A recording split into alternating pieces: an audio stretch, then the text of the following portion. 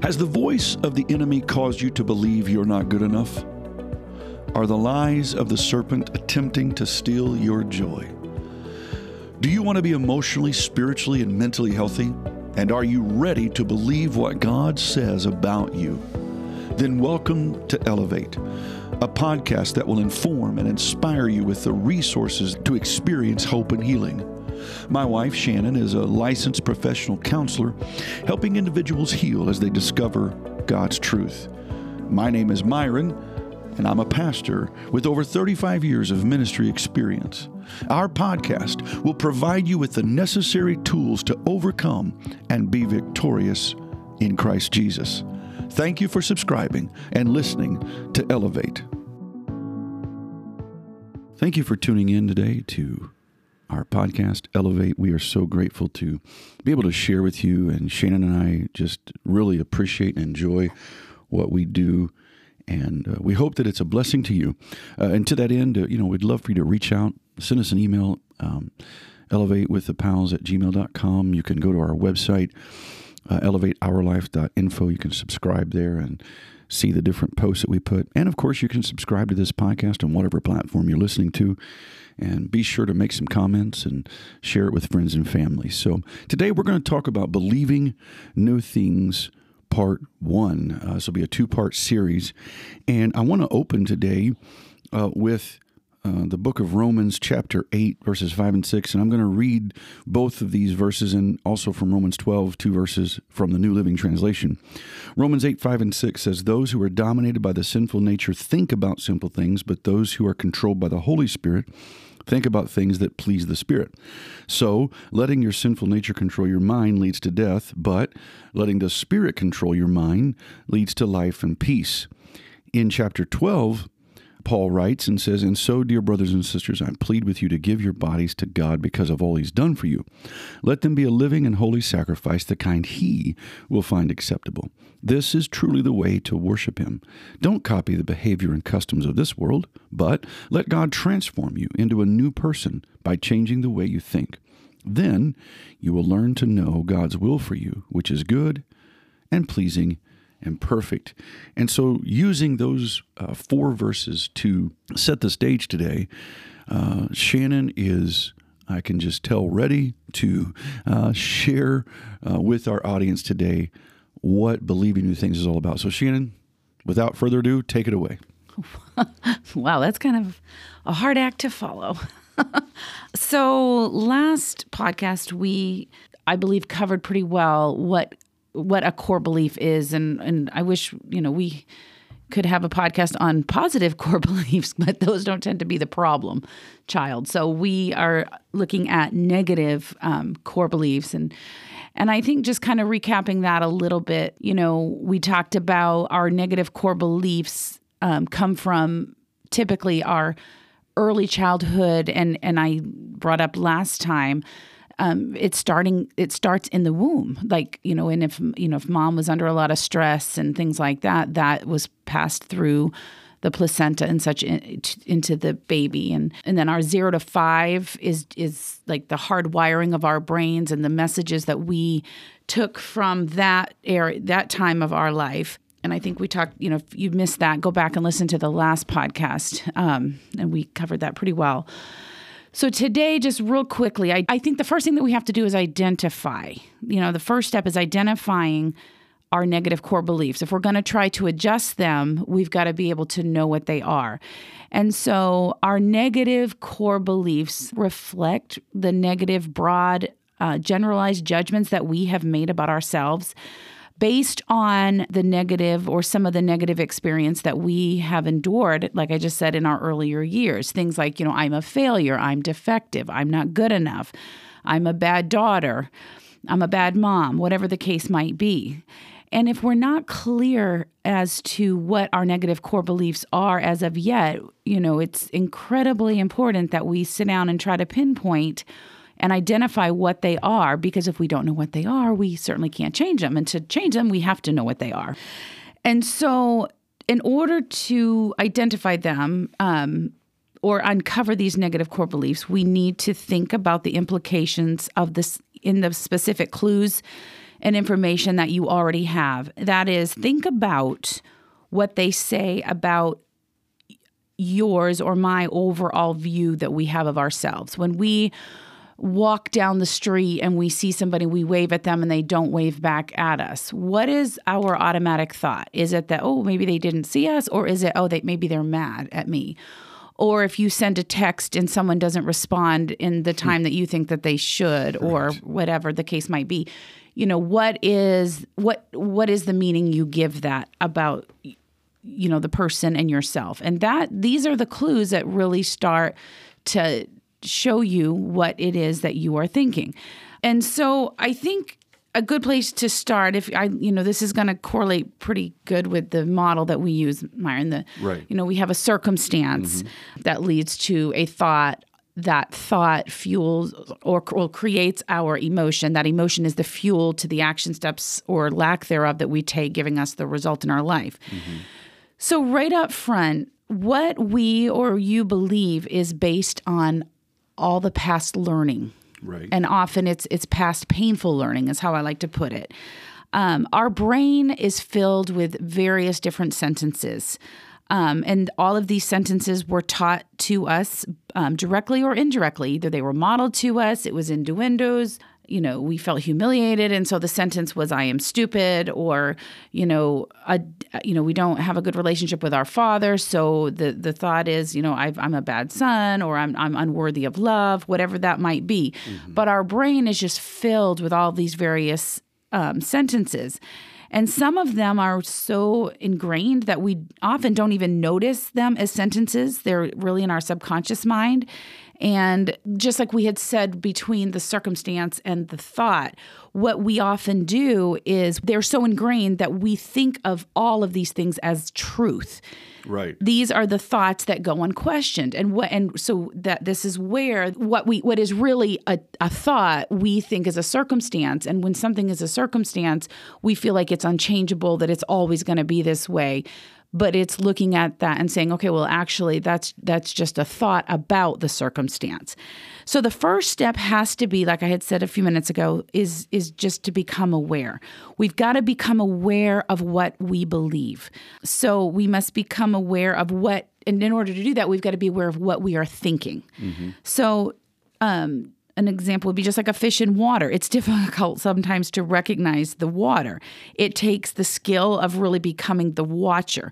You have to watch your brain think very carefully. But like that fish, it's just easy to kind of fly through that water without even thinking. But at some point where, God gave us a frontal lobe to be able to stand on the balcony, if you will, and look down upon ourselves and say, okay, what is it that's causing me to act this way? Well, it's the thought processes that we have. So often you'll look out into the world and think that you are observing the world factually, but really you're constantly making judgments about the world around you based on what you have learned and believed from your past learning. And again, it's not a conscious thing. It's just our brains just do this so well. For example, you think, oh, it's such a beautiful day. You won't think anything of that sentence. You will think you are simply viewing the world objectively. So this is also true when you think, my husband is being rude, or my wife is being rude, or, she's being unkind. These are such deeply ingrained beliefs that we have that we don't even realize that they are beliefs. We just take them as fact. So each thought needs to be kind of, as the Bible says, take our thoughts captive and bring it to the obedience of Christ. We've got to evaluate what is that thought. If we want to change what it is that we believe, then we're going to have to take that thought captive. This is true when you are changing thoughts and beliefs about yourself always. So for example, some thoughts might be, I'm just this kind of a person. How many people say, oh, I was just born this way, which I know you have something to say about that. But we just think, oh, this is just my personality, or, I just have a big mouth and I speak before I think. And we just take those things as if they're just true and factual. Right. And we never think about, or we look at something, we think, oh, I could never do that, or I'm just so not good at this, or, I've always struggled with this particular area. So these thoughts will go right away from our awareness, and it'll go right by us if we don't start to pay close attention. So that is the first thing, is we've got to become aware.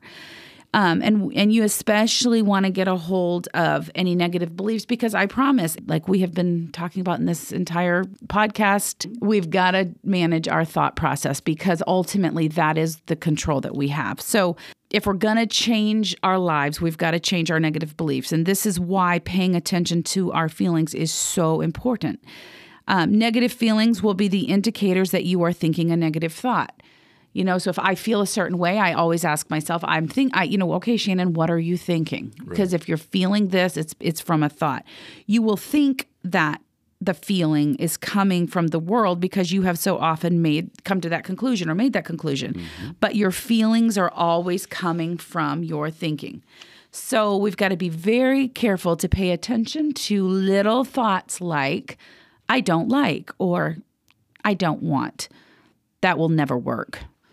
I've never done it, so it's their fault. Mm-hmm, mm-hmm. She did this to me. These thoughts will create disempowerment and block any new beliefs that require self-empowerment. So really what we're looking at today is, how do we change these negative beliefs? And so what we've just concluded is that the first thing that we have to change in order to change our negative core beliefs about the world around us is, first of all, we've got to become aware. Right. So what do you think makes us believe our current thoughts? It's a question I want to ask you, Myron. Okay. Obviously, the way I was brought up, mm-hmm. If my dad said something to me, or, maybe even school, mm-hmm. if a bully picked on me, mm-hmm. Your story of, the kids laughing at you, mm-hmm. All of these can form, the way I feel or think, and I can make that my truth, Mm-hmm. Well, my dad said I was stupid, so therefore I'm stupid, mm-hmm. Yeah, it's thoughts like when those things happen that you just mentioned, we think them over and over again. So it's through practice and repetition that without questioning. And it's the same thing of, how do we learn the ABCs? We sing the jingle. Right. I know adults today, still this day, they're filing something, they're looking for something, A, B, C, D, E. Okay, yeah, mm-hmm. Because that repetition helps a person to learn in a positive, but it's also in the true for the negative. The more I tell myself I'm stupid, I'm fat, I'm ugly, I'm ignorant, I can't. Right. Guess what? It'll become a self-fulfilling prophecy. And we've talked about strongholds of the mind. Right. That's where these things are. And so remembering that when a negative core fear has occurred, like for me, it was that feeling of humiliation, that seed was sown in my brain. Mm-hmm. And that seed started growing into what is scientifically called dendrites. And what starts happening is that's the view in which I see the world. So all of my interactions that include, I am stupid, thus I am inadequate, I am, not good enough, or whatever, I engage in a conversation, or I have a circumstance that occurs. And when that dendrite starts growing, that's where the memories of those interpretations of those interactions is stored. And so that's why, a stronghold is just, it's a stronghold. It's something that has a strong hold on us in our brain because we really believe it. So, go ahead. I want to just interject, because when you said seed and the brain and the dendrites, and we've said this before, but how that looks like a tree. Yeah. Okay. All the way back in creation, when God first creates heavens and earth and all this, mm-hmm. He's speaking it into existence, and his word is becoming the reality. And of course, he has that creative power. But one of the interesting things he says with that, within those trees were the seeds to continue growing. And so the fact is that understanding that, what that tells me spiritually is that just as I can plant the seed of negativism, lies, fear, that will grow. But I can also tap into the spiritual. And that's why I opened with mm-hmm. Romans 8. Mm-hmm. I can tap into the spirit, and that's life everlasting. Mm-hmm. Yeah. And I think that being able to do that it's recognizing again that it's the practice and repetition. So looking at that, we understand that believing is deciding and accepting that something is true. So all those things from our lives, from our childhood, I just accepted the fact that because I felt humiliated, that I am therefore stupid. And so I chose to believe that, not based on truth, but on what I made it mean. It doesn't make it true just because I have the thought that says I am stupid. Right. It just makes it that I believe that it's true. So we've got to understand the difference between, the difference between something being factual and something being true. If you want to disbelieve something, so if we want to stop believing the negative core beliefs of our mind, we've got to first recognize that we have to take responsibility and say, you know what, I've accepted something as true and decide that just because I've believed that it's true. And I'll get into this a little bit more here in a second. Sure. But we've got to change our mind about it. And the ability that we have or the control we have, I should say, is to recognize that just because we believe something is true doesn't mean it has to be true. We have learned to believe something by practice and repetition. We've thought it over and over and over again and never questioned it. Therefore, those pathways in the brain are like a highway. Right. You have to literally study something to believe that it's true. And so if all that we have, if you will, studied or thought about is the negative side of ourselves, of course we're going to believe it's true. Exactly. So now we have to make a decision to unaccept it as true. We can disconnect from this and believe something different on purpose. And is this easy? Absolutely not. It's one of the hardest things you will ever do, especially if these dendrites have been growing since you were very little. Truth is not something that exists outside of us. This is easier to understand if you make sure to separate truth from facts. Facts are facts. Facts are the circumstance that we talked about in the model. We don't say facts are truth. Facts are facts whether you believe them or not. Truth is much more subjective. Right. So let me give you an example. This is a fact. This is a rock. You're sitting in a chair. Our truths to that could be rocks are dangerous. But that's subjective. A chair is very useful. Could be subjective, yeah. Are those are true, but is it the same fact as that is a rock? Right. Please notice the difference that these things can be true, but facts in the sense that there is nothing subjective in factual statements. Truths are choices. We choose to believe those things about the rock, about the chair. What we believe and focus our mind on is a choice. And so we can choose. So here's where you can really see it. Rocks are dangerous or rocks are beautiful. Well, and again, a biblical comparison. You have possibly a rock that Cain used to kill Abel. Right. Let's assume that for a minute, because I don't know what weapons might have been handy at that time. But anyway, we do know for sure that a stone did, knock Goliath down. But then also, rocks were used in the building of altars. Right. So you can look on one side, one was used for murder, one was used for an altar. Right. And so, the rock is an object. But what I make that mean then based upon my circumstances, and again, going back to the model. Right. And we've talked about the hammer. Right. A I hammer. can build with it or destroy it. Right. And that's what we're doing here is that when we have facts that have happened in our lives, these circumstances, abuse, and things that have happened to us at the hand of someone else. And I want to interject for any of our ministers, pastors, youth pastors, whatever, that are listening to this, please be cautious when you are dealing with someone that has some of this trauma, because that is truth to them. And even though you're on the other side of that desk in your study office and well, the scripture says this, and it might take them a while to see that. Paul, scales had to fall from his eyes before he could see, Jesus is God. It's almost like a revelation. It is a revelation. Of who we are in Christ. Right. But that doesn't, here's the thing.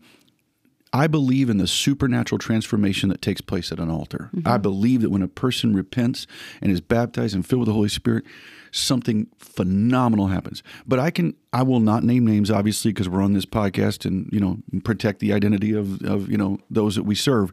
But I could tell you person after person who it's a process of time. Sure.